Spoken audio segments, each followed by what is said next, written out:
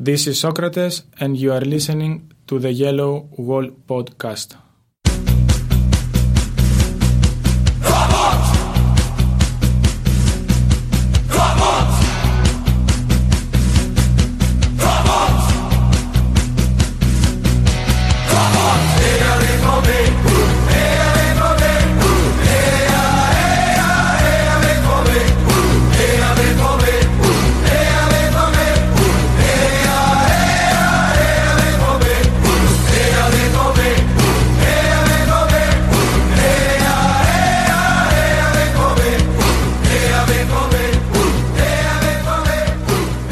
Hello all and welcome to episode 182 of the Yellow Wall Pod. I'm your host Stefan Butzko as always, and I'm joined by Lars Pollmann for what will be maybe a little bit of a strange episode. Hello Lars, welcome to the show.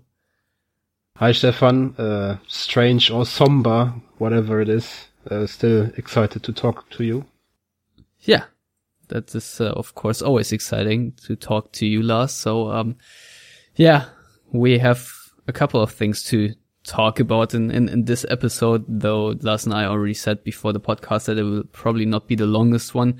We'll be back on Thursday with a little bit of a more elaborate show. Nevertheless, we of course have to talk about the horrific murder attempt on Borussia Dortmund, which took place on Tuesday, the Champions League and the Bundesliga.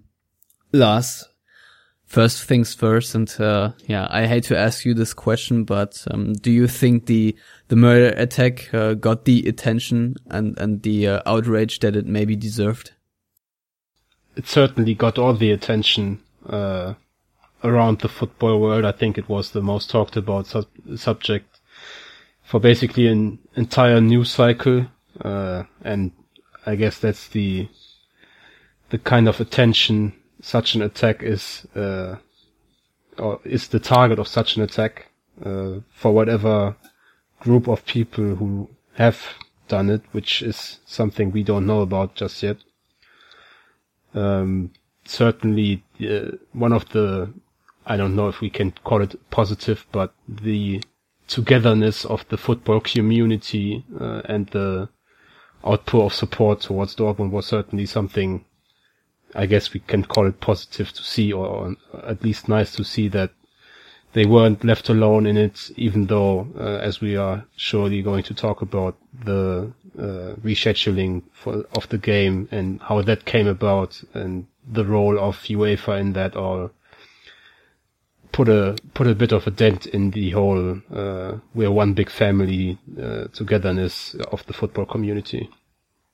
Yeah, especially, if you write respect on your crest and whatnot, UEFA. But, we'll get to this later. I think, we have to say that, when the news broke, there were some news outlets. I think Marca even said there was only a firecracker, and, at first it only looked as though Marc Bartra was only superficially injured, and only later we found out that it was actually an attempt to kill the people inside the bus, and the reports say today, and I think that's pretty obvious, that had the explosion or the bombs, if they detonated a couple of split seconds or a second earlier, they would have hit the bus in full force in the middle of the side of the bus, and that probably could have resulted in actual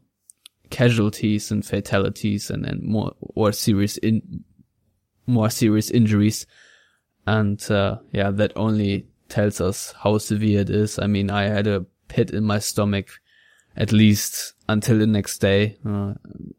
I think that was pretty shocking for everyone. Lars, let's first talk maybe about how it was handled in the stadium, while it wasn't quite clear what happened and when the game would be rescheduled and whatnot. I think around the stadium it was handled rather professionally, because there was no sense of panic or anything. Well, Stefan, you were there. I wasn't. I was actually lying in my bed for the whole ordeal because I was sick all week, and I remember distinctly waiting for the team news to come out, And then the first reports came, and I think Dortmund tweeted something like, we had an accident, one person was injured, so everybody kind of thought maybe they had like run over somebody. And then as the minutes went by, on and on came the new reports about that it was actually an attack, and then someone said explosions had taken place and all that. So the news kind of trickled out slowly. For me, a couple 100 kilometers away, it was surreal for me. I can't even imagine how it was in the stadium just to learn of these horrific things. And then I guess, as you said earlier, we really only learned how horrific they were maybe a day later or a few hours at least later. So I know that everybody who was in the stadium, and I think security officials and team officials and everyone, they all said that it was handled very well inside the stadium, and that both fan groups also took it really well. And I mean, obviously, without all the information in the stadium, a game being abandoned can cause some trouble with fans who wanted to see the game. I mean, especially away fans who weren't sure whether they'd be able to watch the game in Dortmund, because they didn't really announce it right away when it was going to be played. So I think it was important that everybody remained calm, and as you said, it seemed it was handled rather well all around. Yeah, I talked to a couple of Monaco fans outside the stadium on Tuesday night and asked them, how they see the situation, and most of them said they couldn't go to the game the next day, but they're understanding of the situation. And I asked like 4 or 5 different fans just to get a general vibe, and they all said the same. So I assume, the atmosphere was very calm and serene, as you said. And I think that also more or less leads us to the point you said that the information about what really happened basically came the next day. However, of course, the decision of the postponement happened, I think, an hour after the attack, give or take. And Thomas Tuchel said he only read texts that the decision was made. Lars, do you know if it was made by UEFA, by the club officials, by both? Who do you think eventually made that call that the game would take place the next day? So the ultimate decision always lies with UEFA as the governing body of the competition, and if no agreement had been reached, I don't know that one has been reached, in fact, because the entire circumstances are a bit murky still. But if for some reason the two clubs, for example, can't agree on something, then UEFA as the governing body of the competition has the ultimate decision to make. And in this case, I'm pretty sure that UEFA and officials of both clubs, and probably police or security officials as well, we know that they talked inside the stadium. There's a crisis room, or whatever you want to call it in English, and they certainly had a talk. And from the way it was announced during the police press conference late on Tuesday, my assumption is that UEFA made the final call, but that all parties more or less agreed on it.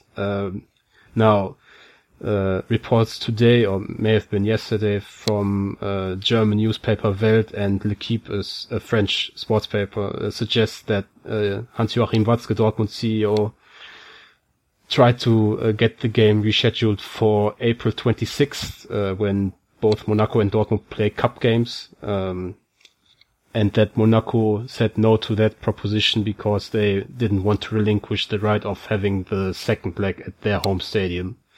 So that would then lead me to assume that Dortmund tried to work out another date for the game. It didn't work out, and then probably so everybody could say it was a unanimous decision. They said, okay, if our plan doesn't work, then we'll go ahead with what UEFA would decide on their own anyway. So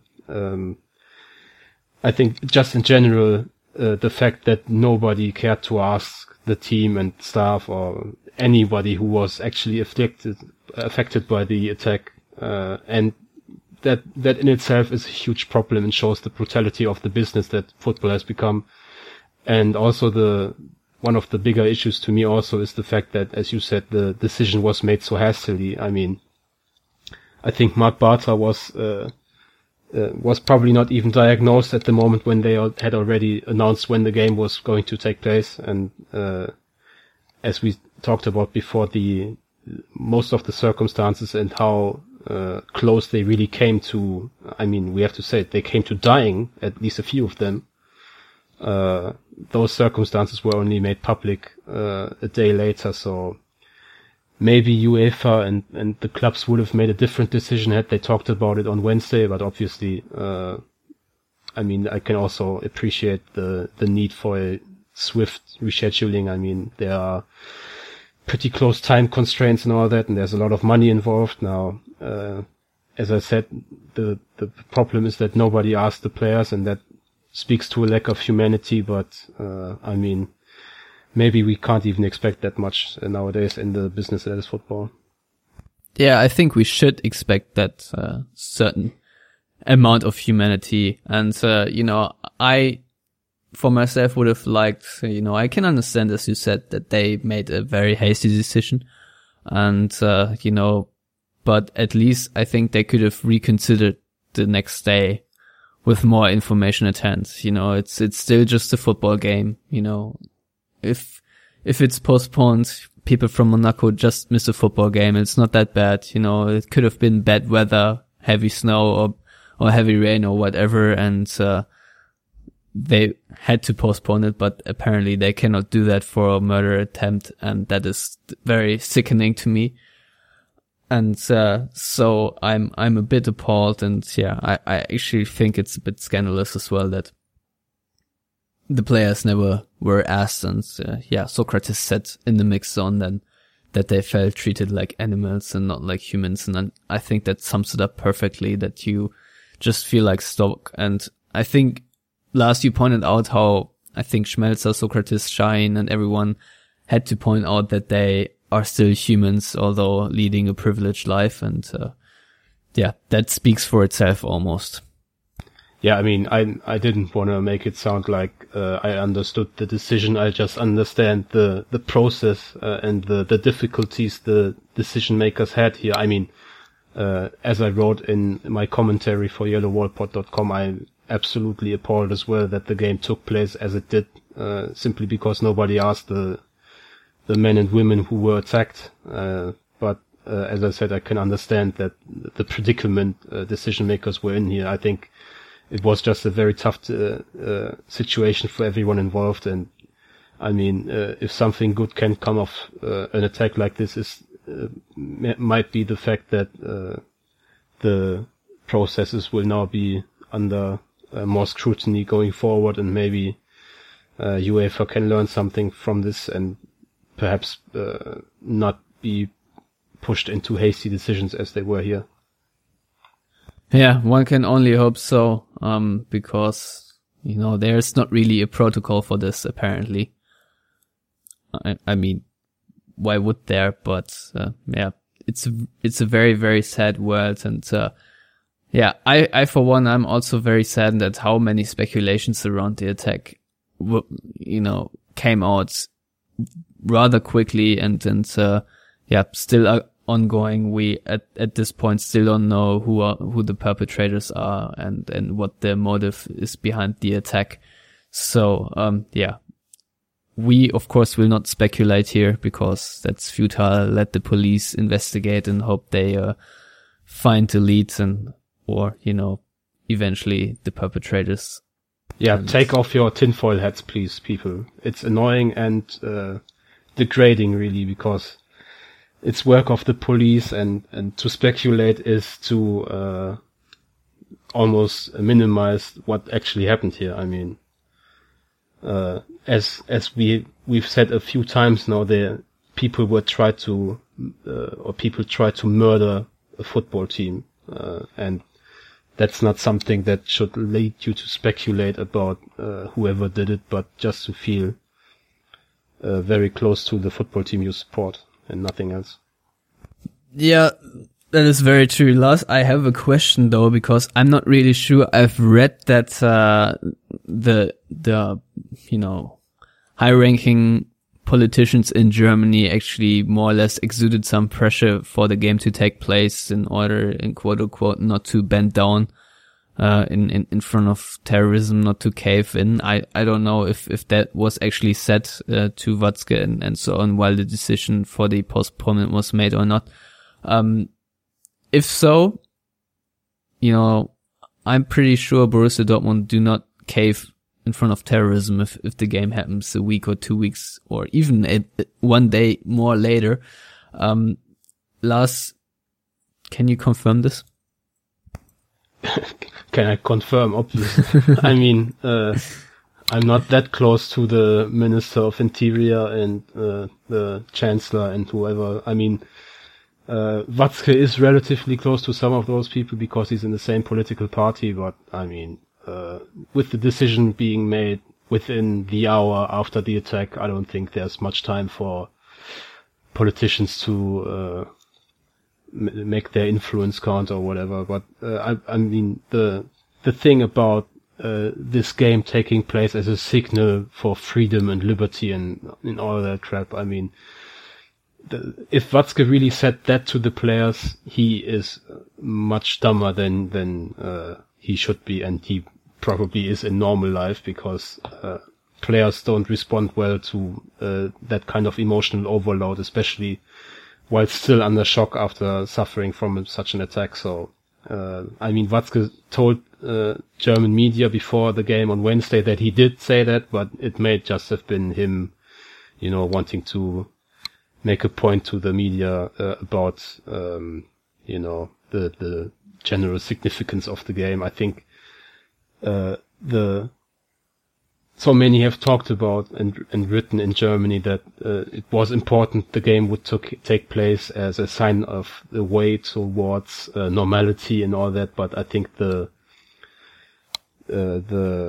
more important game in terms of normality was probably the one taking place in Munich under normal circumstances without any heightened or security levels or anything. They just played a game of football and lost against Real Madrid, and that was the game that was important for society. I think the game in Dortmund should have been all about the Dortmund players and staff and whoever else was on the bus, and it sadly wasn't. Yeah, certainly. There is one confirmed statement though, and I think that's the sickest of them all, and that was from the future FIFA chief in security. And he said that basically they would have not played the game if there were deadly casualties. And his name is Helmut Spahn. There it is. Oh. I had to look it up. Sorry. Helmut Spahn is a dick. Okay. Yeah. We can say that he confirmed that now. Future security chief of FIFA was the chief of security of the German of the World Cup in 2006, or one of the leading staff members of the German FA. So yeah, he's not new to the matters of security apparently, but I think Roman Bürki was pretty on point, just saying that it was just appalling to hear that, because that's just what it is. And yeah, it's very, very cynical. So I hope he himself learns from that as well. Anyway, I think we've talked enough about this, as gruesome as it is. I think we can also look a little bit about the positive signs coming out of this. You said it yourself earlier on, the unity shown by the football community. I think the hashtag bad for away fans certainly was a really nice movement and a sign of solidarity, and much better represents the democracy and freedom and whatnot we live in, and that people basically embody our values rather than that the football match taking place in another day. But maybe that's just me. Lars, were you moved by the whole bad for away fans thing? No, I mean, I didn't think it was moving as much as it was just an awesome thing of people to do to think about that, to think about away fans on a day when something happened to the team you love yourself, and to have the awareness for other people in that situation wasn't really moving to me as much as I just thought what a brilliant idea and what great people the city of Dortmund has. Yeah, and people from around Dortmund, I think that transcended the borders of Dortmund. The action, there were even people getting involved who don't care about football. So yeah, very, very nice, all that. Lars, do you want to talk about the 3-2 loss that Dortmund, suffered against Monaco then eventually? Yeah, I think we can keep it short. Dortmund were superb in the second half. Very, very unlucky with actually all 3 goals, because the first one was a yard offside, and I still don't know how the assistant ref didn't see it.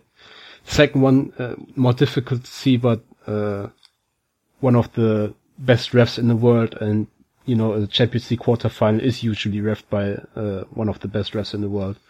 Can probably see Falcao's, what is it? He stepped on Bender's foot and messed up his timing, so the own goal presumably wouldn't have happened without it. And then the third goal, just a brain fart by Lukas Piszczek. That can happen, but if that's the third goal you concede on in a Champions League, even under normal circumstances, it's not your day. And then, of course, this time around with what happened the day before and the general feeling of uneasiness on the pitch, I think we can all just be very proud of the way the team reacted in the second half. And I, for one, am very proud of the team for the fact that they are still in the tie. It's not exactly an ideal situation for the second leg, but a 2-3 means a win with 2 goals difference gets them through. And I think we saw that Monaco have a lot of exciting attacking talent, but they are definitely to crack defensively. Now Marco Reus should be available for the second leg, so I don't think it's inconceivable that Dortmund win the second leg 3-1 and still make the semifinals. So for that to be even an option after what happened on Tuesday and under the kind of shock they must have played on Wednesday is really testament to the team's character and really also quality of both the men on the pitch and Thomas Tuchel as the head coach. Yeah, certainly we are yet to mention Thomas Tuchel, but I think he has said a lot of right things in the last couple of days, and he was very serene, and him talking out against UEFA and the decision being made the way it was made was very, very good to hear, that he was standing up for himself and the players and the entire team basically, and very calm, collected, and I think that really, really helped everyone. And Dortmund, of course, lucky in the first half that Monaco missed the penalty, and in the second half, as you said, the body language and everything looked very, very changed. The way they came out in the first 50 minutes of the second period, they really pushed Monaco, deep into their own half, and it looked as though Dortmund would equalize and get back into the game. Then, of course, 3-1 happened, but Dortmund still held on,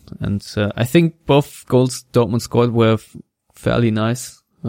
Your 2 cents on Nuri Sahin and Christian Pulisic coming on at halftime? Yeah, I think we've seen Pulisic have a huge impact off the bench a few times this season. I think he's currently more comfortable coming off the bench, even though he assisted the first goal against Frankfurt on Saturday as a starter. But I think he does better against opponents that are starting to get tired. Perhaps does better when Tuchel can give him a hint or two about what his opponent, usually at left back for the opposing team, struggles with on the day. I think he's just doing better as a sub, and he was really awesome in this game. And then Nuri Sahin basically coming out of nowhere. I think he had played like 8 minutes before that in 2017 and really only played a few minutes here and there in 2016 or in the first half of the season too. So coming really from pretty much nowhere to bossing a Champions League quarterfinal, against a decent enough opponent in Monaco too, was really encouraging. Then they both started against Frankfurt, so don't expect to see Şahin in the starting 11 yet now on Wednesday, but it's certainly nice to see that there's life yet in the old dog. Yeah, certainly. Also some life in Sven Bender, who made his season debut after... Nah, he played against Cologne, didn't he? Did he? Yeah, I think he certainly might have played in 2 or 3 games, but it was for him as well the 2017 debut, let's say. Oh yeah. Yes. Yeah, there was some debut in there. Sven Bender constantly injured. I certainly cannot keep up. Yeah, he's injured right now as well, or at least doubtful with some muscle problems. I mean, we all assumed that he and Reus were taken off against Frankfurt as a precaution for Wednesday, but only for Reus that was the case. Bender had some muscle problems. Yeah, definitely. That's always troubling. We are yet to talk about Marc Bartra, who of course will be out for 4 weeks. Lars, how bad is that for Dortmund in every sense? I mean, under these circumstances, every injury was absolutely devastating, because it wasn't suffered in training or on the pitch, but in a cowardly attack. So, I mean, in a strange sense, it was almost good that it was Bartra, because he's such a positive, optimistic person. So he's one player who will certainly overcome this just because of his positive personal attitude. But as a player, he's going to be a huge miss, because he was really awesome for almost the entirety of 2017. Struggled a bit when Sokratis was out, and he played next to Matthias Ginter, but that goes for most players in the world. And then especially now that the games get all the more important, having Bartra in there instead of Bender, who struggles on the ball and just doesn't have the match practice this season, or Matthias Ginter, just for reasons that Ginter is still Ginter and always good for laps here and there. I mean, Bartra would make a huge difference, but he's not available, so they will have to make do with what they got. I mean, for all the shit we give Ginter all the time, he was pretty decent in the second half against Monaco when he played centre back. He was alright against Frankfurt as a centre half, so should be okay. Yeah, for what it's worth, I was actually impressed by how Benner came back and how mature he looked at some stages in the game. Just that he looked a bit comfortable when being pressured.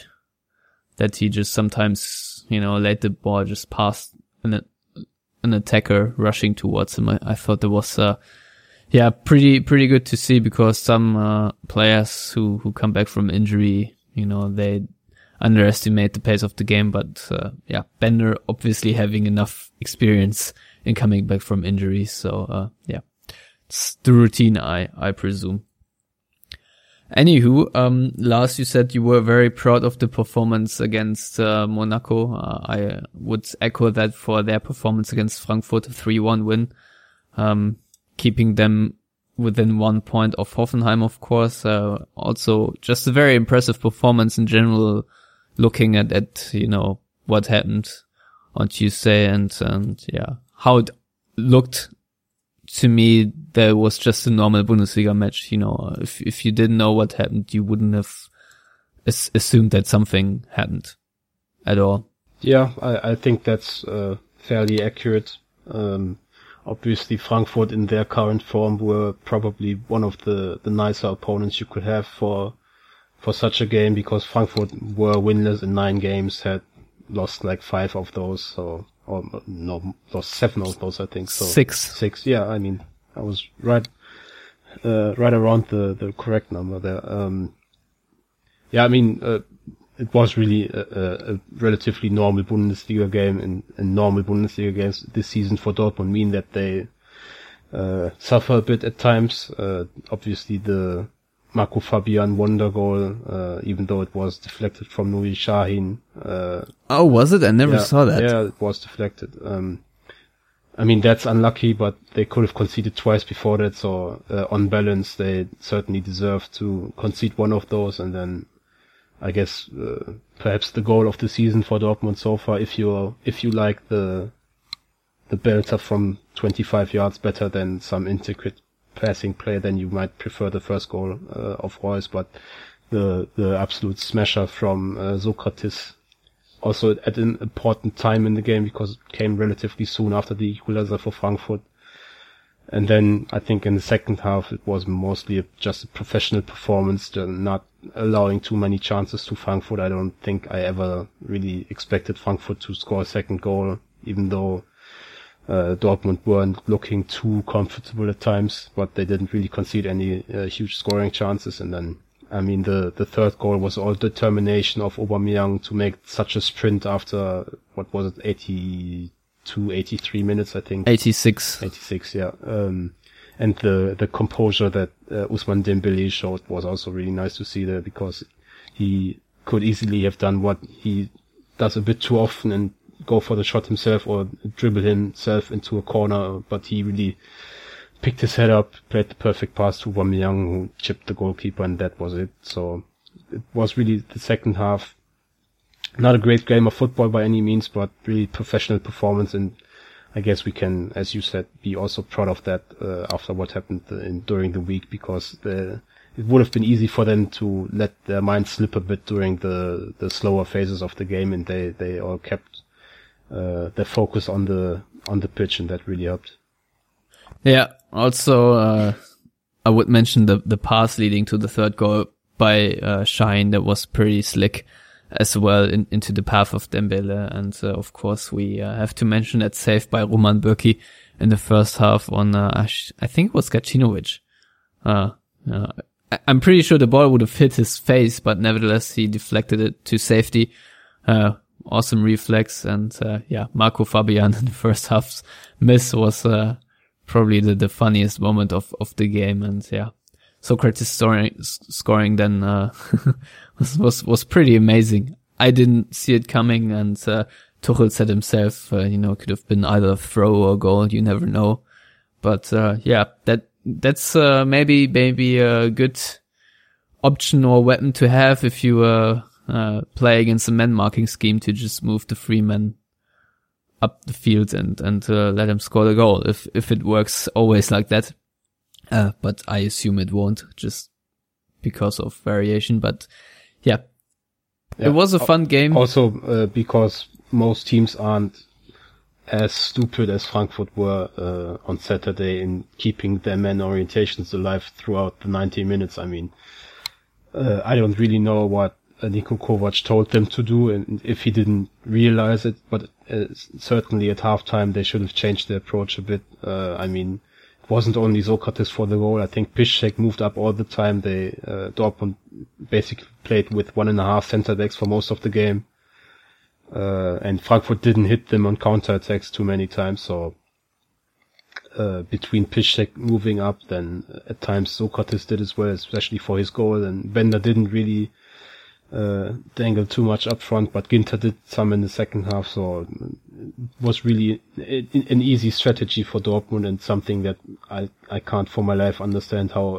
a Bundesliga team like Frankfurt didn't react to, but I guess it was nice enough of them to make the job a bit easier for Dortmund. Yeah, certainly. I mean, there's only so much you can expect. Frankfurt also looked a little bit flabbergasted at times. I didn't really expect much, but I thought, they could at least show a little bit more resolve in that kind of game given their situation, but maybe, they've given up on Europe and whatnot. I don't know what's going on in Frankfurt, to be fair. Maybe just their form is just horrid, and they are running out of steam. Anywho, Lars, I guess we can talk a bit about Borussia Dortmund's match on Wednesday, where they play in Monaco. You already said it's still possible they grab a 3-1 win and proceed. I would agree. Of course, Monaco are super quick We saw that very well, that the likes of Lemar and Silva and Falcao and of course Mbappe, they are all very, very fast, and Dortmund are still, and I'm pretty sure that won't change until Wednesday, susceptible against counterattacks.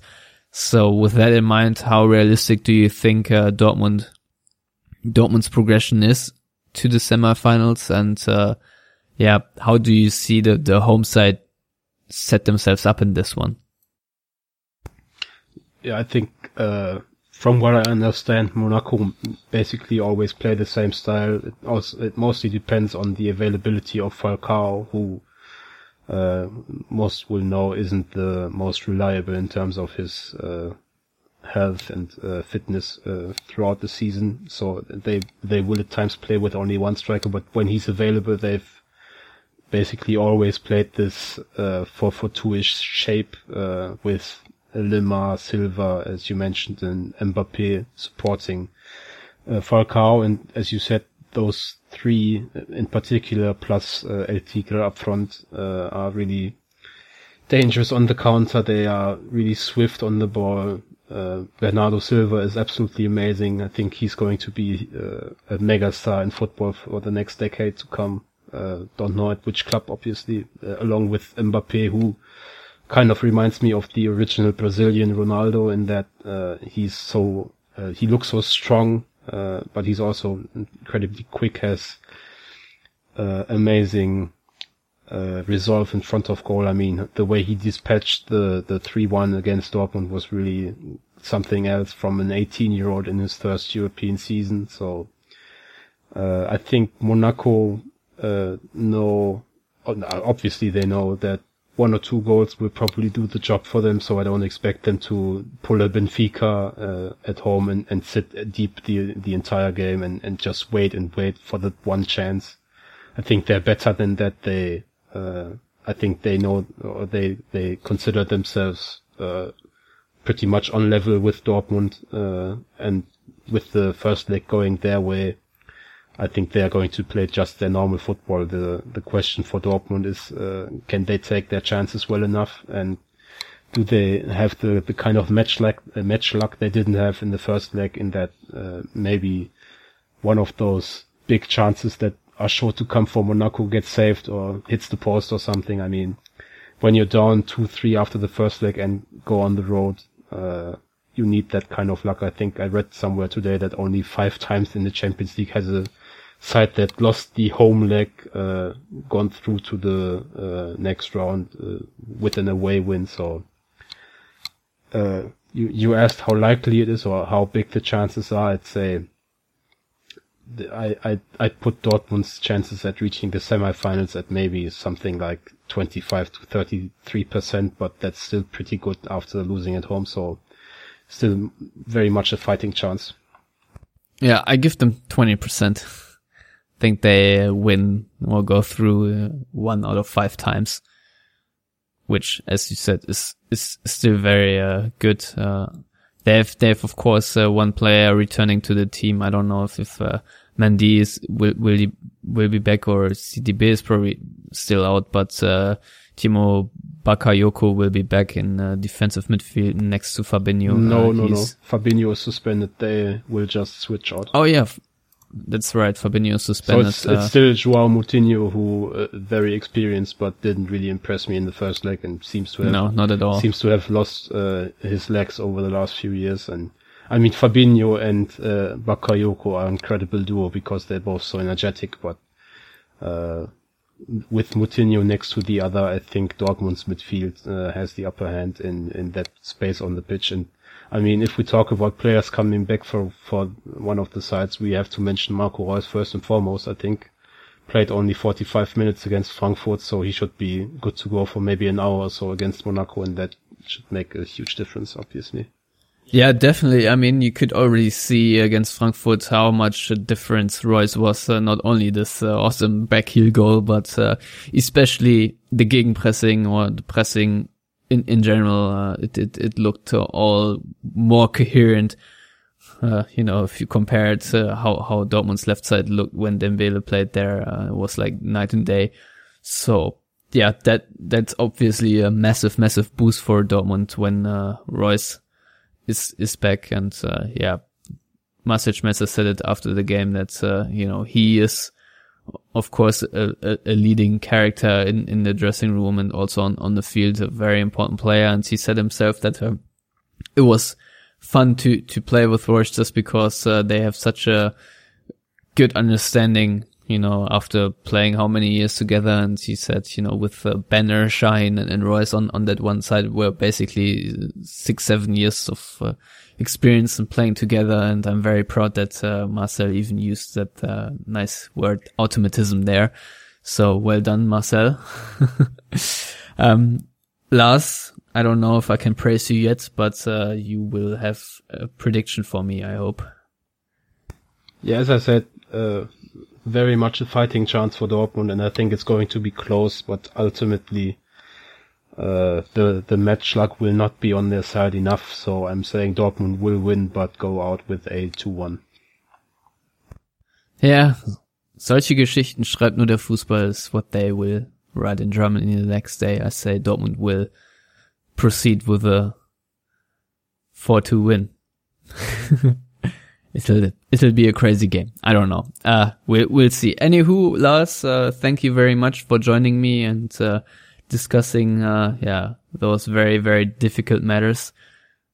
Certainly wasn't the most or the best podcast to ever have, considering the topics we had to discuss. Nevertheless, it was fun to do it with you. So I don't know if you will be back next week, but for the meantime, you can tell our listeners where they can find you on the internet. So I'm not in the picture even for Thursday, am I, Stefan?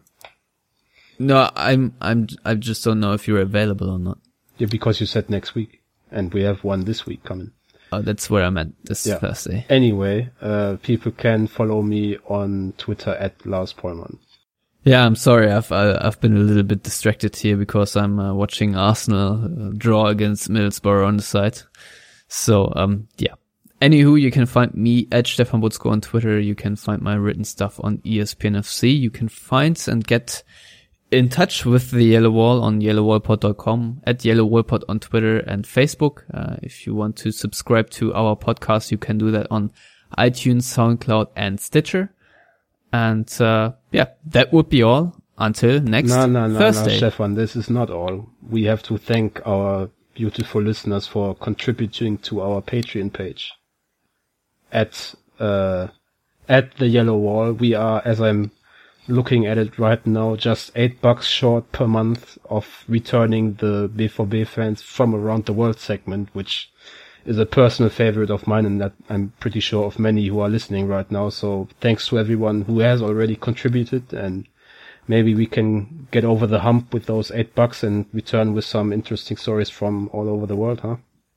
Yeah, that is very true. I was actually just taking a break on the Patreon commercialization of the Yellow Wall Pod, because I didn't feel like giving shout outs at the start of the show, considering what kind of topics we will have. We will do that, of course, this Thursday.